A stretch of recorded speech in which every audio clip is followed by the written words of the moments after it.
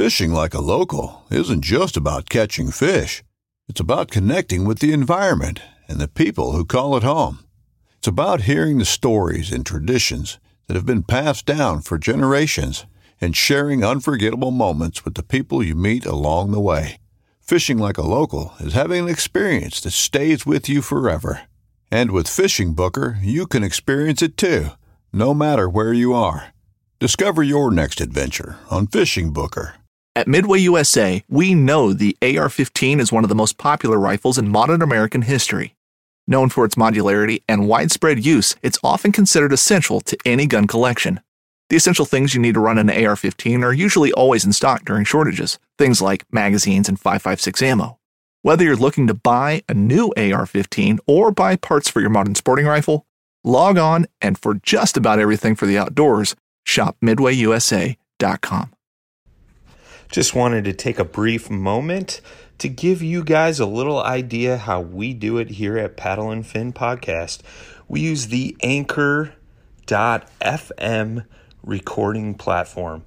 Super easy, distributes our podcast to many, many different platforms. There's creation tools to allow you to record and edit podcasts right from your phone or computer. Check out Anchor.fm or download the free Anchor app to get started.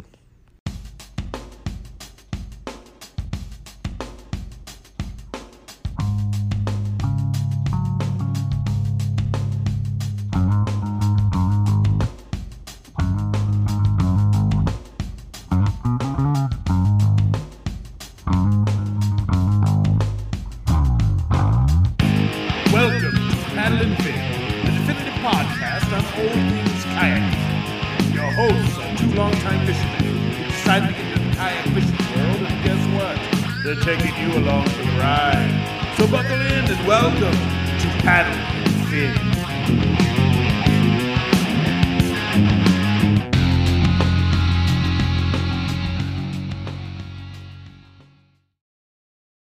All right, welcome back to the Paddle and Fin Podcast, episode 9. Tonight we got an epic guest joining us, Christine Fisher, also known as Midwest Fisher Girl on the Instagram world. She just recently got back from the KBF Open on Lake Erie. It was 6th place, correct? 6th place, yeah. 6th place, and we're going to talk with her this evening and kind of get her outlook on things and get the life in a woman's perspective in the fishing world these days. So, Christine, why don't you start off telling us about, how you got into fishing and kind of how the passion kind of grew with you. Okay. Well, fishing has always been a huge part of my family. I guess I was raised in a fishing world ever since I was a kid. My mom and dad and brother, we fished family walleye tournaments out of our old Spectrum boat at some of the local reservoirs around here. I fished. We didn't have a TV growing up, so I guess the only thing my brother and I could really do was, in our small town, was go to the lakes or creek, and we just were born and raised in the outdoors, and so it's always kind of stuck with me through most of my life. And then just recently, these last probably 7 or 8 years or so, I started kayak fishing, which has become one of my biggest hobbies and something I'm really passionate about. And I started competing about 3 years ago to try to escalate that, and it kind of just took it to a whole new level of appreciation for the sport. So it's a huge part of my life. It kind of dictates my life, I guess you could say. And in your first tournament, you took 2nd place or something like that, wasn't it? Yeah, my very first tournament, I bought an old used Jackson Cuda, and I fished a local tournament. I got 3rd place, which is pretty awesome. There's some pretty incredible sticks here in Nebraska. So awesome. Yeah. So, and you decided just to leave the corporate job and just pursue the fishing dream. What made you decide that, and what kind of made you go that route? A lot of things, actually.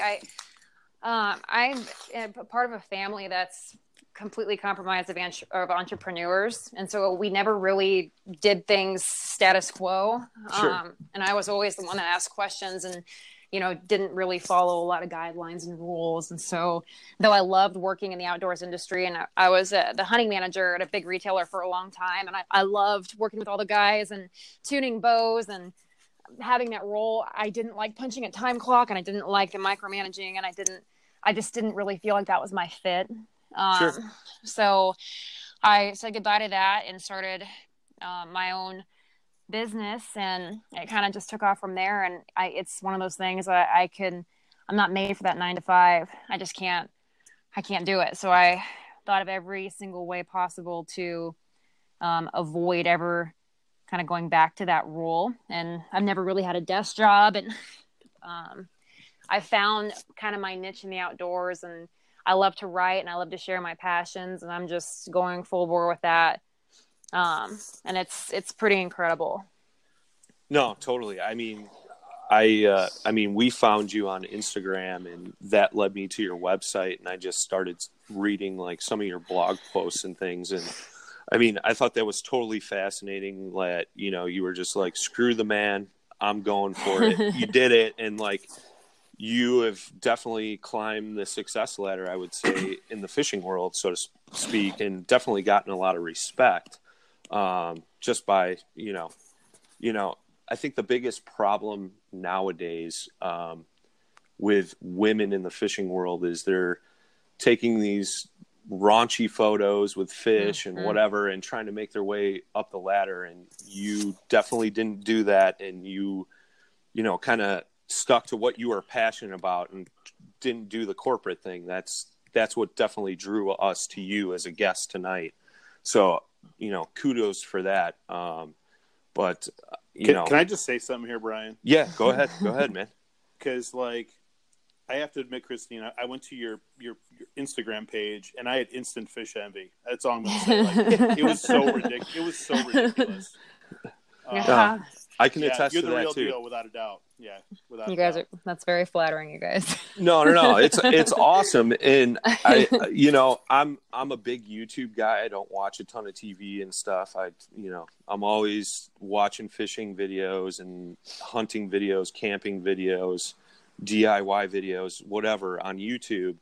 And it was yesterday. I believe it was Fluke Master. I forget that guy's actual name, but Gene Jensen. Yeah, Gene Jensen. That's it. Yeah. He was like giving you a shout out because you did so awesome on Lake Erie, and I think that's just cool. Like you were thank you. one of the first people he mentioned, and I think that says a lot. As far as that goes. I did not know that. That's pretty awesome. Gene's a good guy. Yeah, no. I watch a lot of his stuff, and he's a very intelligent guy when it comes to fishing and such. But most definitely, I thought that was cool. Getting a shout out from Gene Jensen. So kudos there. Thanks. Yeah, he's a good dude. But yeah, I mean, I can relate to what you're saying as far as like work goes. I worked for the man for 12 years, and then I went out on my own, and now I'm my own entrepreneur, so to speak. Congratulations. And that's great. Yeah, it's a whole different world. I've been at it for 4 or 5 years now, and it's just like, it's such a huge difference. It gives me more freedom to do things like this and such. I mean, trust me, I'd like to be fishing full time. Don't get me wrong, like you, but I'm getting there. We'll get there one day. That's awesome. Absolutely. Yeah. So, the one thing I wanted to talk to you about was, lately we've been hearing about all these huge muskies being caught in Nebraska. And, we're in the Midwest as well. We're in Northern Illinois. Okay. And, so muskies, we think like Wisconsin, Minnesota, things like that. I would never think of Nebraska. And then I saw a picture of you just holding this giant, and I was like, where is this? So, I mean, what is the musky waters like out in your area? Maybe you could go over that, and maybe your tactics for approaching muskie and things like that. Well, I musky fished all over the country, up in Canada. Nebraska definitely provides its own set of challenges because these are not world-renowned musky waters. I mean, I used to joke that there are 5 total muskie in the state, and I've caught all of them like 30 times. Sure. So we've got a few hidden gems. A couple reservoirs have some really nice sized fish, but it's definitely more challenging. I mean, it's not a species that flourishes here by any means, like they would up north or in some of the big deep southern reservoirs, like Cave Run or Melton Hill or Dale Hollow or any of the rivers down there. Sure. But it's a different.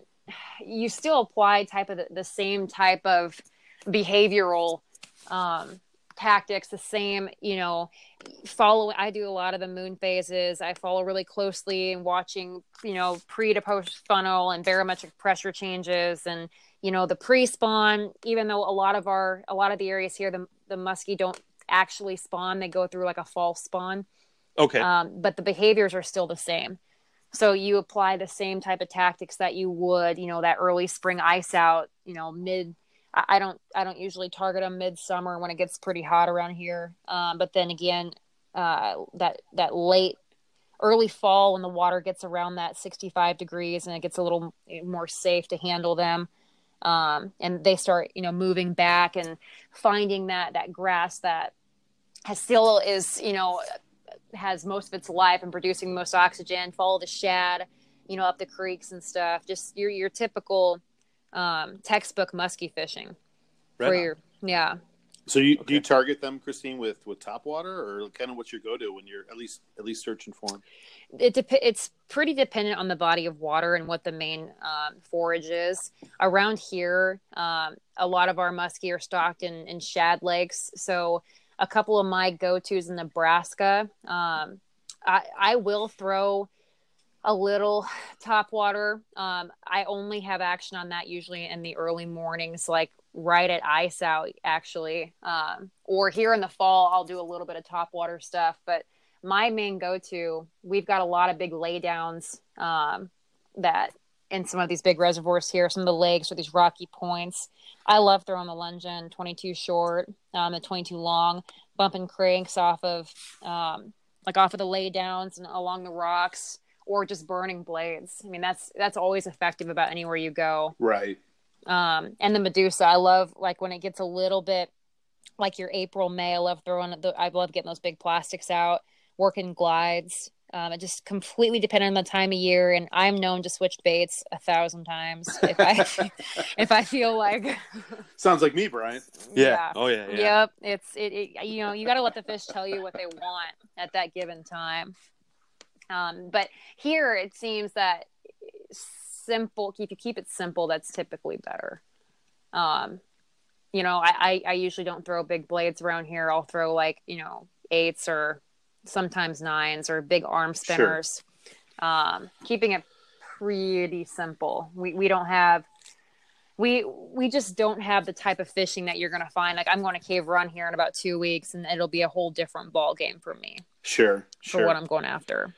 Yeah, we were talking about some of our trips we took just recently on another pod, and when I was up in Canada, man, I was on Eagle Lake, and they literally fished Eagle. Did you really? Yeah. No way. Oh yeah. You stay? Andy Myers Lodge. Oh, okay, yeah. I've heard of it for sure. Yep, I was down at Century, so okay, gotcha. So the southern end, but yeah, what was interesting was everyone was saying how you didn't need to use massive lures. You could use medium to small size bucktails and get the same. Oh results. yeah, like the Bucher tail. That thing I think is a killer. I mean, you can just, and it's the cadence that really makes a huge difference. I found for sure. So you get those higher geared reels that like that Tranks brings in, I think 42 inches per turn, and you have that thing screaming across the water, and they just can't stand it. That's a game changer. For sure. So on Lake Erie, I mean, you just finished a tournament there. Maybe you could talk a little bit about the tournament, kind of the challenges and kind of what you experienced out there. Right. So Erie, that's my first time fishing Erie. I never thought I'd go and fish bass on Erie. I grew, walleye are my roots, so I thought it'd be, I always would fish walleye there. And so Now you're talking my language. yeah, I never expected I'd go to Erie to fish for bass, but that is what happened. The biggest challenge was, obviously, well, there were two of them, I would say. New body of water. I had to fly in, so I didn't have my boat, my kayak, or my Elite 9 Ti. I fish Lowrance and the Elite 9 Ti with a total scan transducer, and I rely very heavily on side imaging. Sure. When I'm looking for, with smallmouth especially, I'm looking for boulders or rocks or deep grass. When I can look 100 feet out either way, I can cover so much more water and break it down so much quicker. Well, I didn't have that. I had to bring just my head unit, but I didn't have the transducer. Ooh. So I was limited to down and just your sonar and GPS. So that was tough. That made it really difficult for me to utilize my electronics and break that water down. And I only had a day to pre-fish. Oh. Yeah, I basically... Day to pre-fish and take 6. Yeah, I found a pattern. I was limited. I knew that the big bite was going to be on the main lake, and I knew smallmouth were going to win that tournament. But I looked everywhere, and if you weren't there pre-fishing for a few days, or you didn't live on the lake, like Dave Lefebvre, that Elite Series Pro that took home that $10,000. Yeah.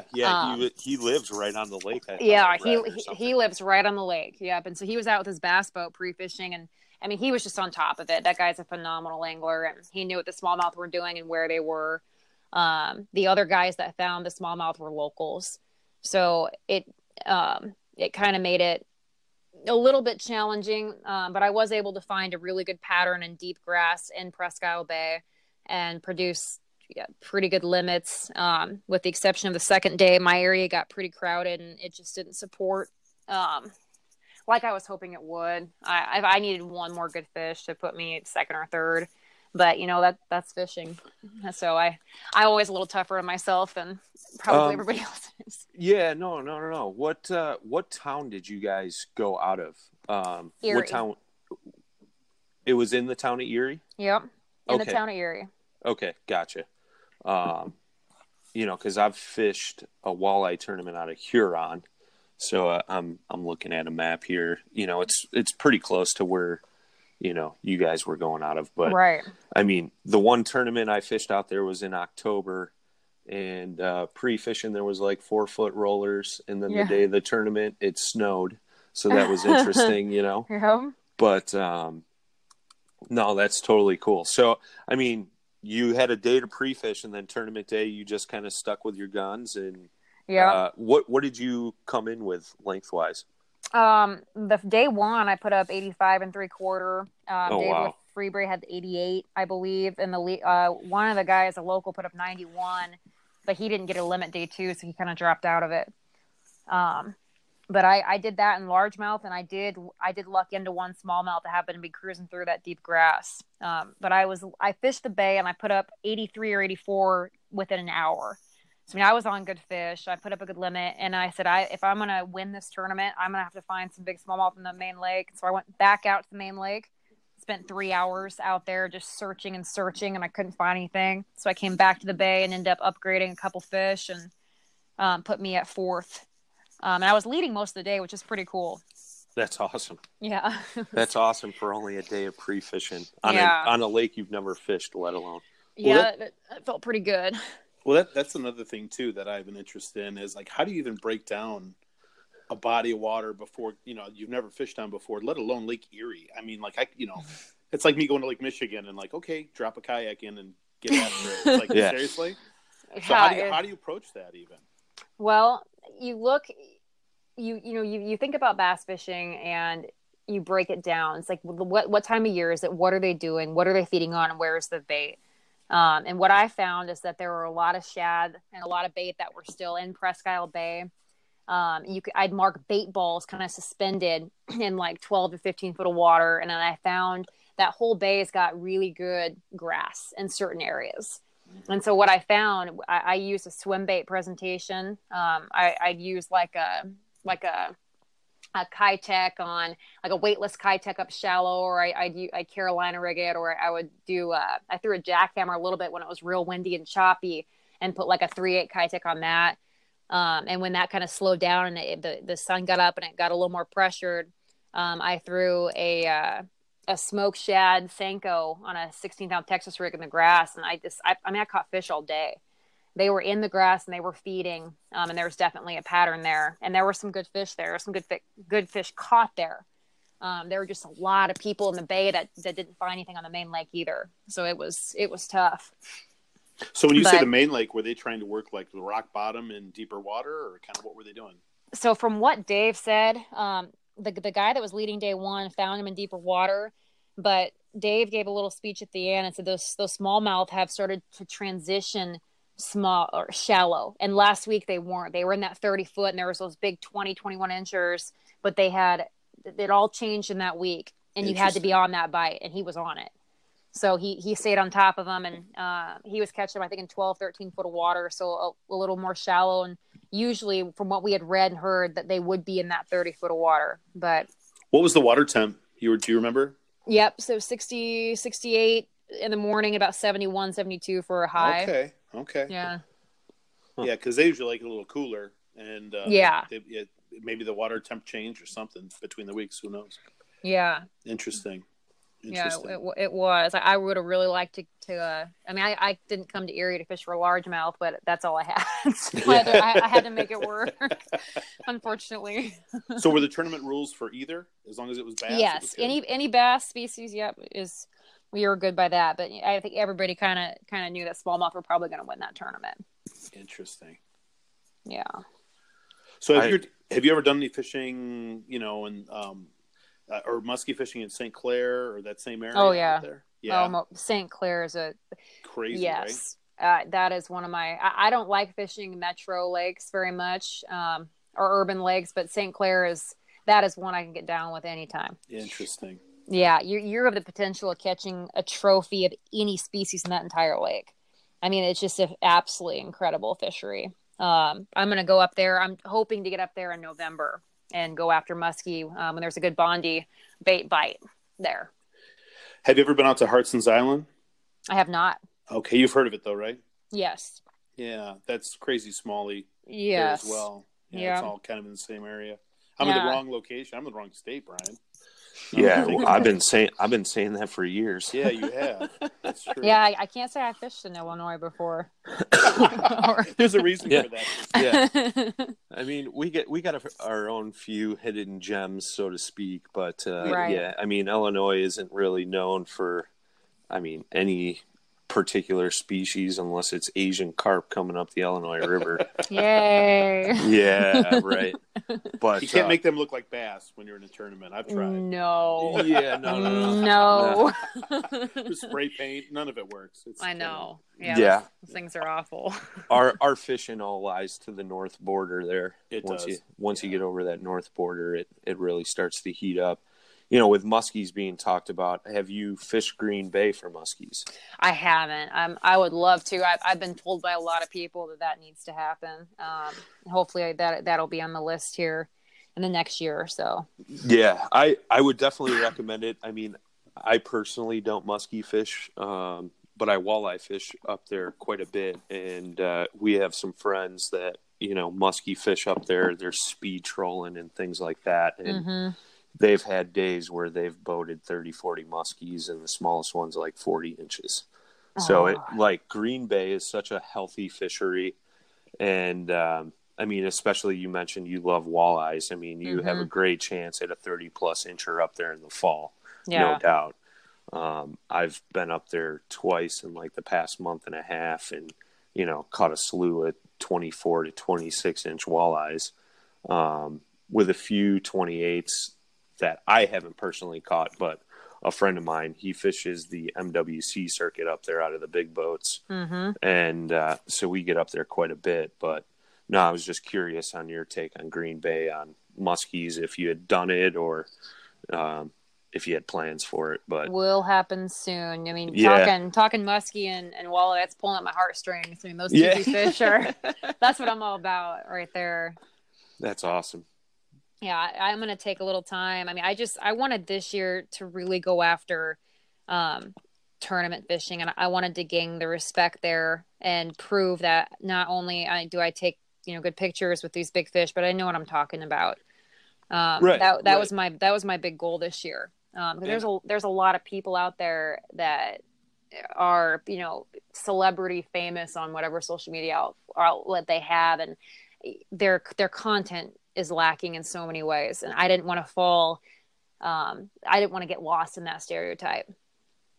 No, I hear you. And I think you've proved yourself quite a bit this year, especially because you've had 8 caches or something. I've had a pretty, I'm very humbled and I'm very happy with this year, but it's not over yet. I've got a couple more very big tournaments that I'd really like to do well at too. That's awesome. Yeah. I mean, keep it going. Whatever you're doing is working. So thanks, guys. Yeah. No worries. So, I mean, let's maybe talk a little bit on how you got into the guiding aspect of things. Maybe some struggles and stuff you had with that, and how much you enjoy it, and just your all around guiding experience. Okay. I started guiding for Marty approached me after my first tournament and just kind of asked if he's been guiding. Gosh, he's like the godfather of kayak fishing in the Midwest here. He's been guiding for a long time, and asked if I had any interest, and I said absolutely. I've always kind of liked sharing my passion with other people and getting people introduced to it, because the thing that drives me crazy is seeing all these people buried into electronics these days and not taking advantage, and seeing all the outdoors has to offer. Sure. So initially there were some challenges. I mean, obviously with being a female comes its own set of like I said, stereotypes and assumptions. And there were some guys that would message Marty and say, are you available, or can we? Oh, man. Yeah. And he said, look, like he was great in the fact that he really had my back, and he really believed in me. And the ones that gave me a chance would, message back to him and say, we're so happy we went out with her. And, we caught so many fish, and we had this great experience. And it was really, the more I pushed through that, the more rewarding it was. And I started to kind of build up a reputation there that I hope will continue to follow me along as I go, and as I continue to hopefully do some guiding kind of across the country. I'm always going to have those challenges. There's no doubt about that. That's just something that I've learned to kind of swallow and deal with, but that's okay. It makes me want to work harder and just do better, and get people on the fish of a lifetime when I can, and be part of that. Yeah, I think that alone right there says a lot, about you and your character for sure. And I mean, obviously your reputation, proves everything you say. I mean, mm-hmm. I know from my experience, anytime I take a woman fishing, mm-hmm. I get my butt kicked. So, I mean, that's just the way it works out. Yeah. And it's usually my 14-year-old daughter. That's awesome. Which is great. But is she close right now? Give her an air high five from me. No, she's at her tumbling practice this evening, but I'll let her know when she gets home. Awesome. So I was telling her about you, and she's like, "Oh, I'll check that out, Dad." So I think it'll be pretty inspiring to her, because she is a little girlish, but she does have that fishing in her and the kayaking. I mean, she just loves being outdoors, which is awesome. Yeah, that's I'm great. Super grateful for that, no doubt. Most definitely. So I mean, I guess you said you're hitting the road. So I mean, what's your plans for that? You just going to tour the country and maybe do some guiding trips here and there, or? A couple different things. So I just got engaged back in June. Congratulations. Yes. Thank you. Yeah, I'm pretty excited. I met my fiance at a bass fishing tournament. So like-minded individuals, it works out great. So we are going to move into, I just bought a house 11 months ago, and lo and behold, I'm renting it out already and leaving. So we are going to move into a travel trailer toy hauler. And he actually is a rep for a kayak fishing brand. And we are going to just fish tournaments sell kayaks. I've got a couple gigs writing for some outdoor publications. So we are both able to work remote. And we're just going to kind of call home wherever home happens to be in that particular area we find ourselves in at that time. That sounds awesome. Yeah. I think you're my long lost sister or something. That wouldn't surprise me. No, that's awesome. I'm actually I'm in the process of converting my old cargo trailer into a camper trailer, and we're going to put paddle and fin stickers on it and take a bunch of fishing trips and stuff. So like, awesome. I mean, you're speaking our language right now. We're like deep into that right now, but isn't it great? I mean, just kind of simplifying and minimalizing things and getting back to what really is important in life. No, absolutely. I mean, we all get caught up in life struggles for sure, but being able to just let loose, and I mean, what you guys are doing is awesome. Yeah. So here's the question, and we can edit this out. Who's the better fisherman? Well, if you want me to get into, you don't have to answer that. Can I block him in the? You can plead the fifth on that one. Okay. I will tell you can go and look at all of our tournaments and see who's beat who and every single one. No, he actually beat me at Erie. This is the first time this year he beat me in a tournament. Awesome. Yeah. How'd that go over? He's actually an incredible angler, and he's fishing for the KBF, the 10. It's the 10 best anglers in the nation that kind of chase awesome. that. Cool. Yep. So he was sitting in 6th in that, and he needed a good open finish to kind of coal another open he didn't do as well in. And I was not chasing the KBF Angler of the Year. I had a local club I really wanted to do well on this year. But he was, and so this place really helped him and should secure that top 10 invitation to Bienville Plantation in Florida. So I was really happy for him that he That's sat awesome. there and Yep. he beat me this time, and I couldn't be more happy for him for that. Very cool. That's Very so awesome. Yeah, it was pretty awesome. Christine, if you don't mind, could you talk a little bit about your kayak setup? And feel free to just kind of, what are your go-tos? What are the things you like, you don't like, all that kind of good stuff? So when I don't fly into tournaments, I have my Pro Angler, Hobie Pro Angler 14. I fish in a lot of different kayaks, and this one is by far the most incredible fishing platform I think on the market. Interesting. Why do you think that?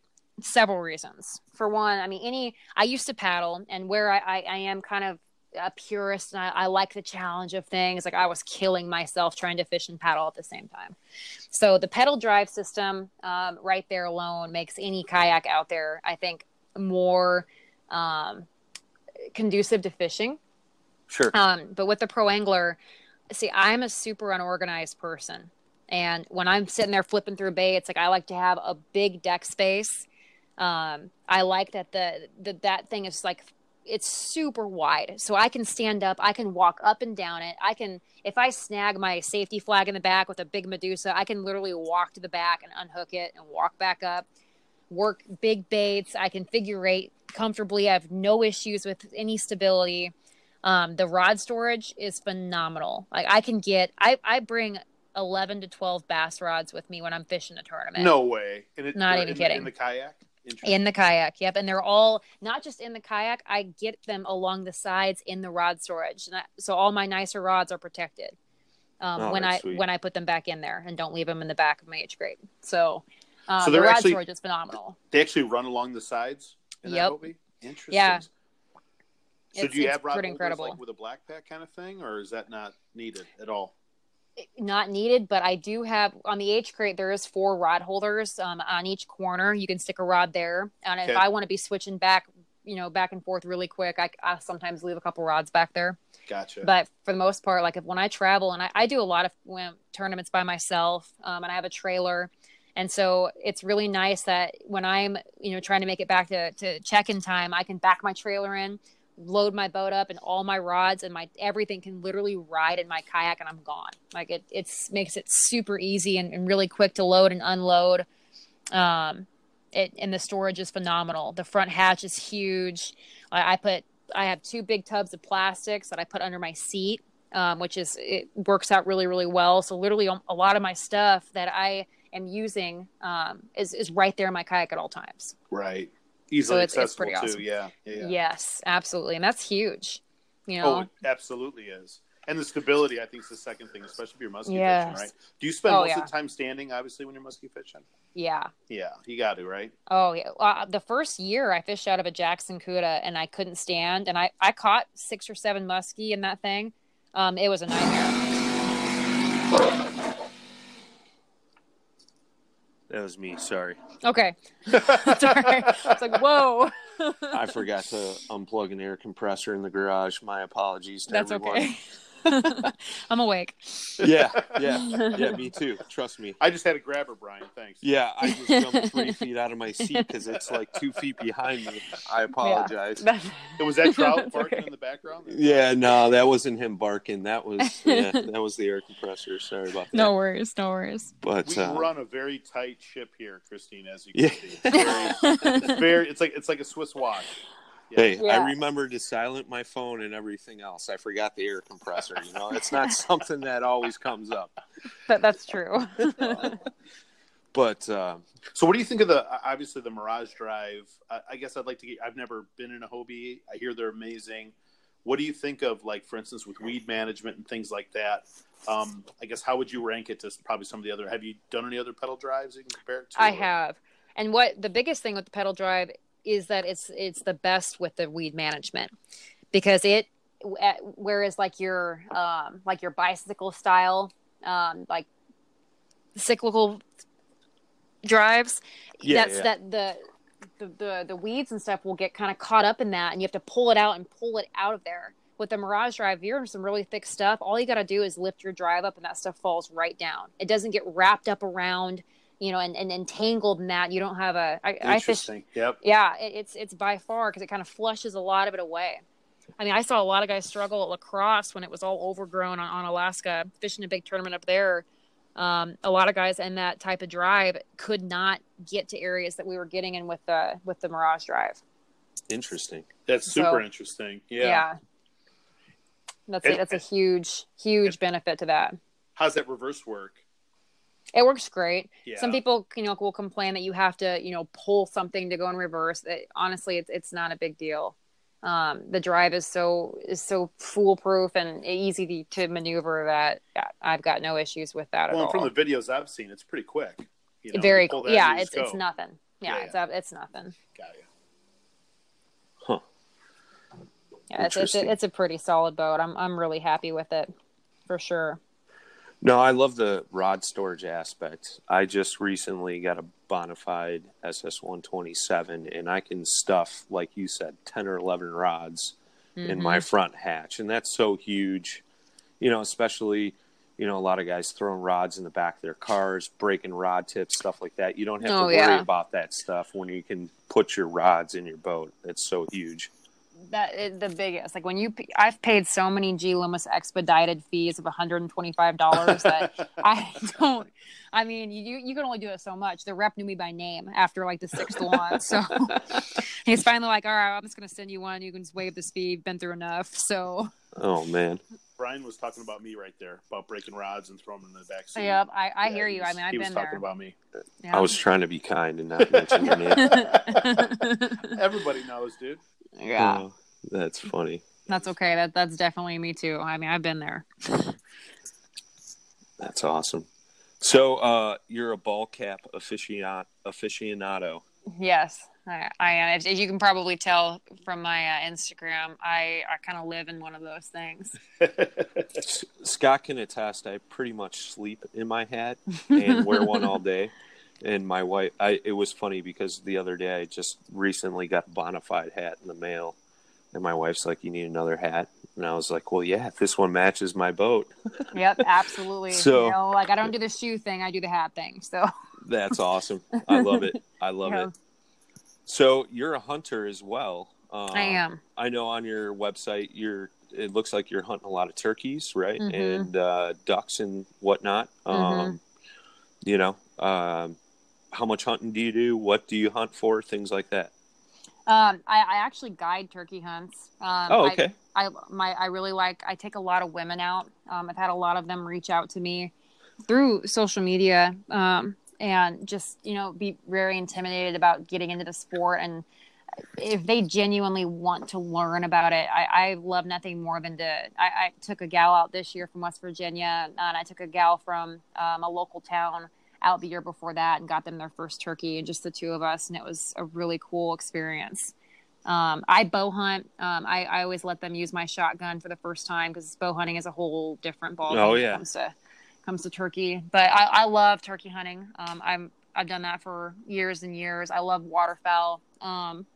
I, unfortunately, with the tournament fishing, it has really cut into my my hunting this last year, and it is looking like it'll do that this year also.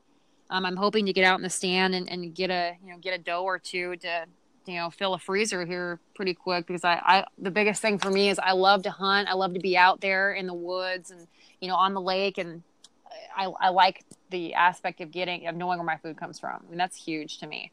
No, so, I agree. I got into hunting for the same exact reasons. Mm-hmm. And, I strictly bow hunt. So I faced that struggle right off the bat. So I can definitely relate to that. Mm-hmm. I've never been a big waterfowl hunter, but, no, I saw it on your website and I was like, no, this is something we definitely have to talk about. I think that's definitely cool. So I've tried to get my daughter into hunting, and she's like, yeah, no thanks, because I don't want to do the whole thing after I shoot the animal. Yeah. It's important, I think, to know how to do that, though. And no, I agree 100%. Yeah, it'll make, I didn't start hunting until I was in my late teens. So that was saying that my family didn't hunt. We fished. That was our big thing. I got into hunting on my own. Sure. So I kind of had to teach myself, and that provided some learning curves, but we all get through that. Right on. So what were you Chris, say, Scott? I was just going to ask you, I'm looking at some of the pictures, and it looks like you do a lot of fly fishing as well. I do, yeah. Have you ever done that out of the kayak? Yes, I have. What are your thoughts? It seems like, I get like all tangled up just on the shoreline. I can't imagine myself in my kayak trying to fly fish. So talk me through that. Yes. So I am working on, kind of evening out those areas and finding the best way. I fished out of a kayak last year that was specifically designed to fly fish out of. Okay. It was a paddle kayak, so that was the only thing that was kind of tough, but the platform was great. There was nothing to get the fly line, snagged on. I have done it in my PA-14, and if I take the drive out and put it in the back, it really isn't too bad. I can strip it right into a bucket. Gotcha. Oh, nice. So that works out okay. If I can get it into the bucket and keep it contained, which, isn't always realistic. Sure. But I love to fly fish. I taught myself that probably 8 or 9 years ago when I did a lot of solo backpacking, and I wanted to fish but couldn't bring, rods and conventional gear into the mountains. Sure. So fly fishing is absolutely incredible. It's like the bow hunting of the hunting world. It's that takes you the extra step closer and gets you a little bit more intimate with your surroundings and with the experience. And it's that much more of a challenge. So naturally I was drawn to that very quickly. And even more so in the kayak, you take two things that are difficult and put it together. And you've got a whole nother thing. That's awesome. Yeah. I'm very similar to you as far as fly fishing. During the spring and the fall, the steelhead and the salmon run into the rivers out of Lake Michigan out here. Right. And, I, on a forum or something, read that, the salmon were running, guys were hitting them on fly rods. So I went to some big box store, bought a $35 fly rod to give it a shot, caught a 17-pound salmon, and I was like, yeah, this is what I want to do. So, wow, obviously that is awesome. Upgraded from there. I haven't quite caught a 17-pounder again. I've gotten close, but then it spawned off, going, I fly fished out in Colorado and such. And I can totally agree. You put that so well, fly fishing is the bow hunting of fishing. Right. And I haven't tried it out of my kayak yet, but trust me, that thought's been jumping around up there, in my head. And I think it'll definitely be an awesome challenge. So, most definitely. Like where you're at in Nebraska, do you guys have trout streams near you, or are you traveling a distance to go fish trout?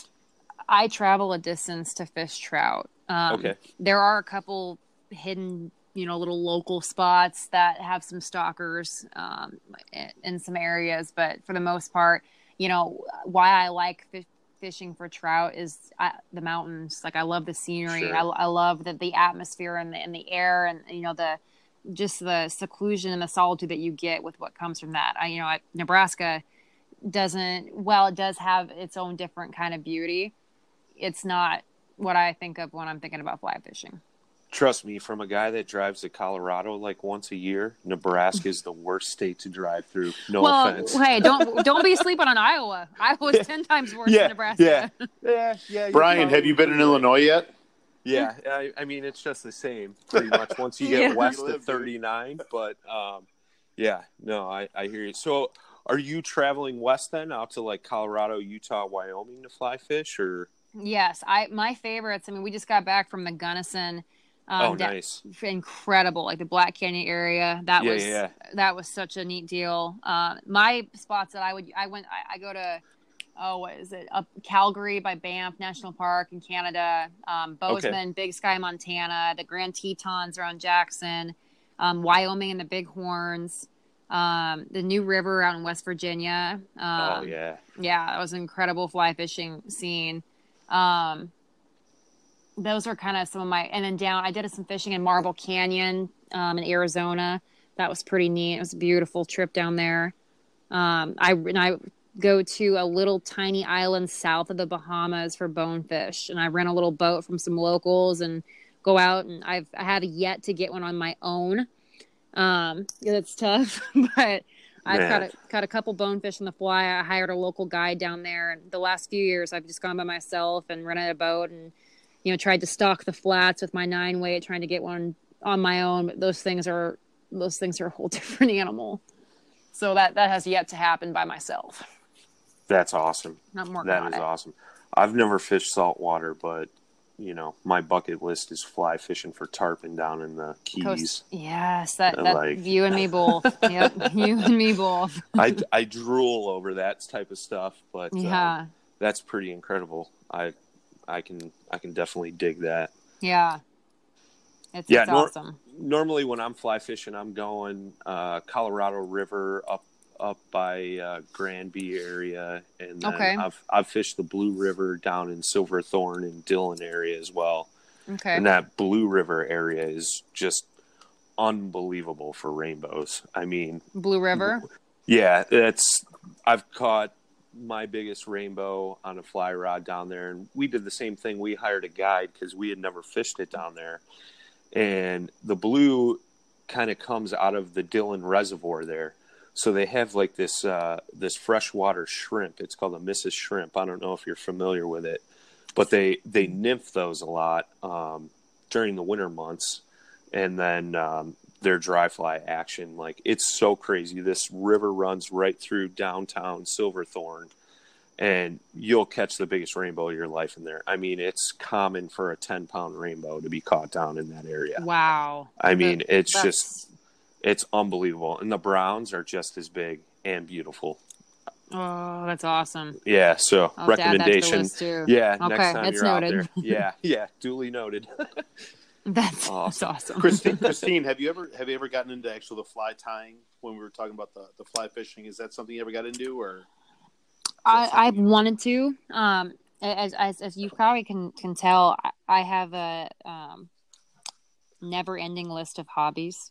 Sure. And that was one that, I mean, I can't even tell you how many stuff that I've invested all this time and effort and energy into. Sure. And I have always wanted to do that. Now, when I find enough time to be able to sit down and sit still for long enough, that is something that I think when people get older and they start to knit, I think I'll get older and tie flies. Yeah. That's going to be my thing. That's awesome.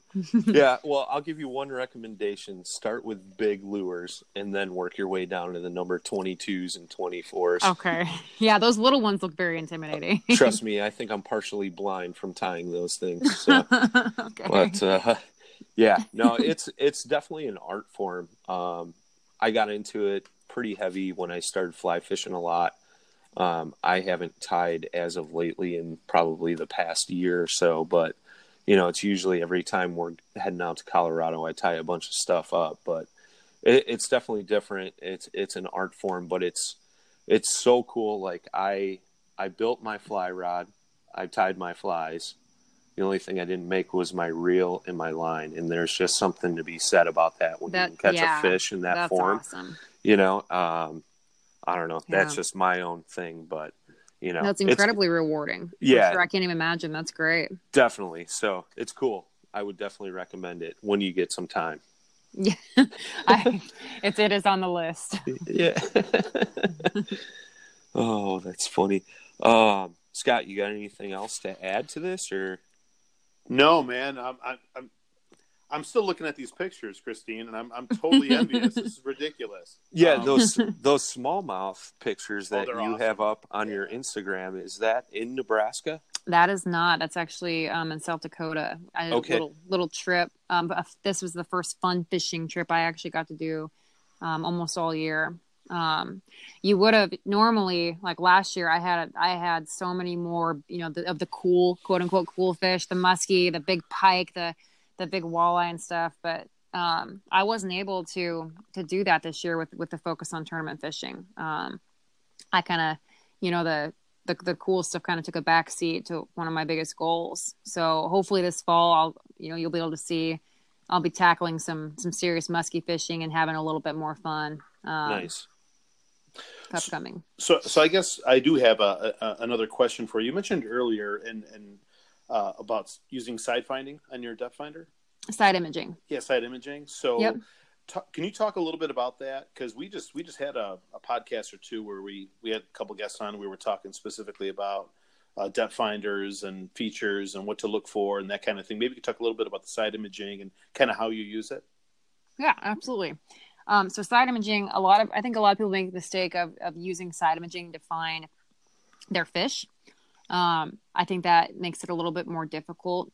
I think what side imaging is the most useful for is finding your structure finding the things that fish relate to, finding humps out in the middle of the lake that aren't marked on your chart or any of your graphs, looking for grass, weed lines, boulders. I basically will just cover water and I will run nothing but my side imaging, and I'll just look. And it's a little more difficult in a kayak.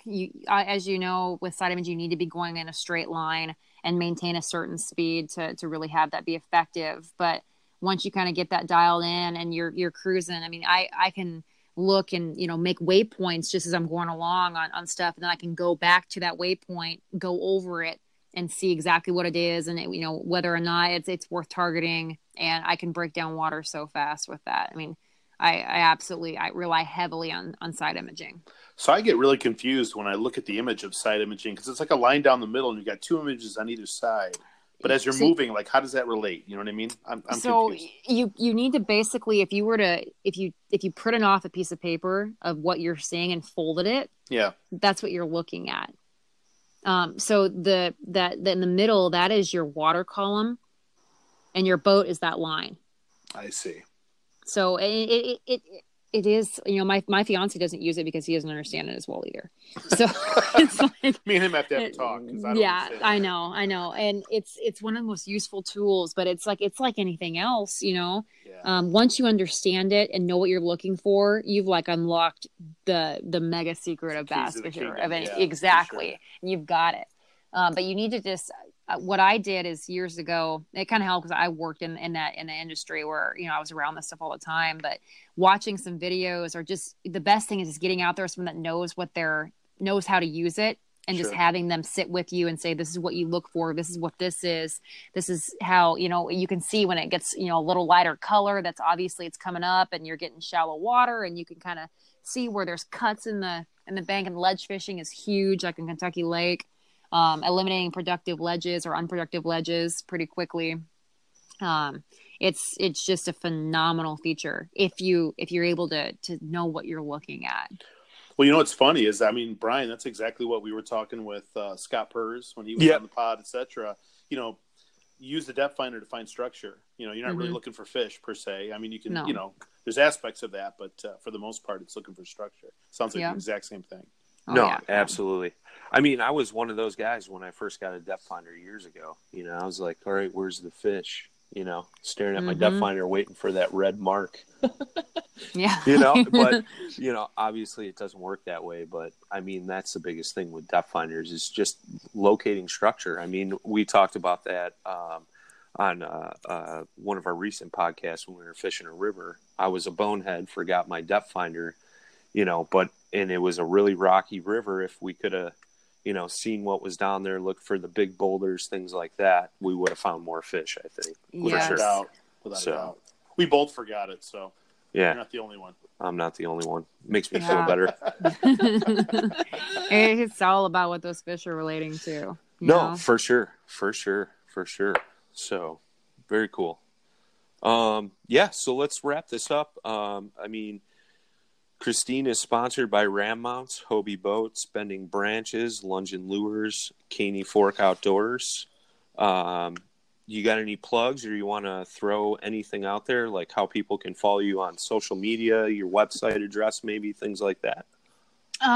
Just usually people will just find me on my Instagram at Midwest Fisher Gal. And I have a link to my blog on that. And I share some pretty good stuff. I enjoy to write. So, all my articles will be shared through my Instagram. No. And guys, gals, definitely check out her blog.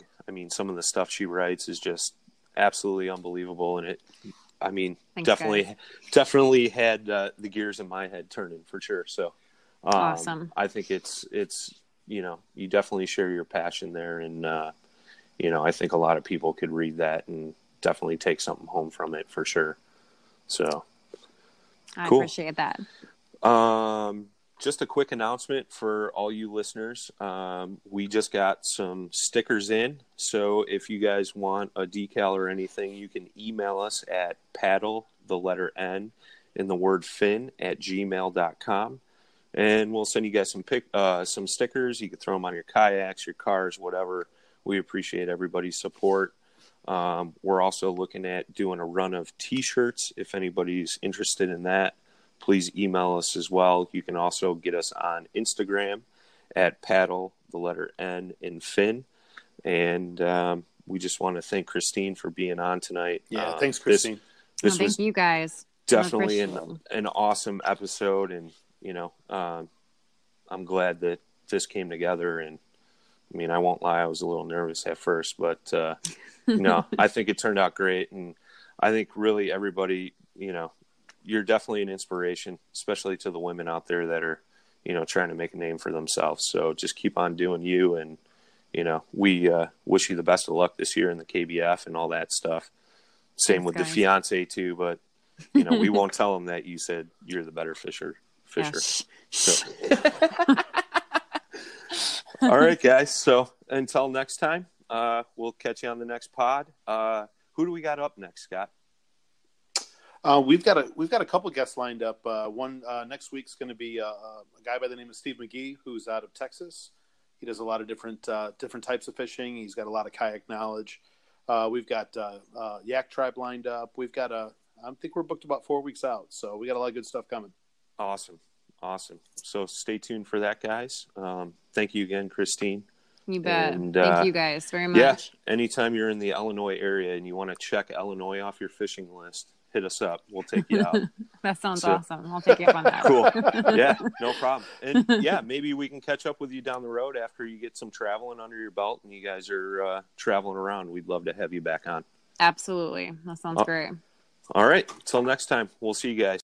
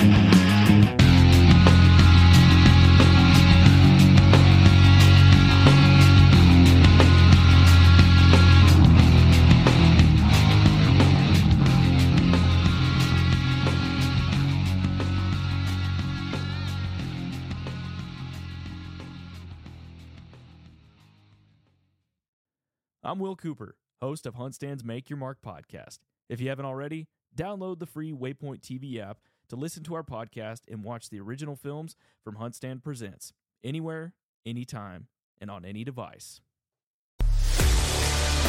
A life that has the stories to back it.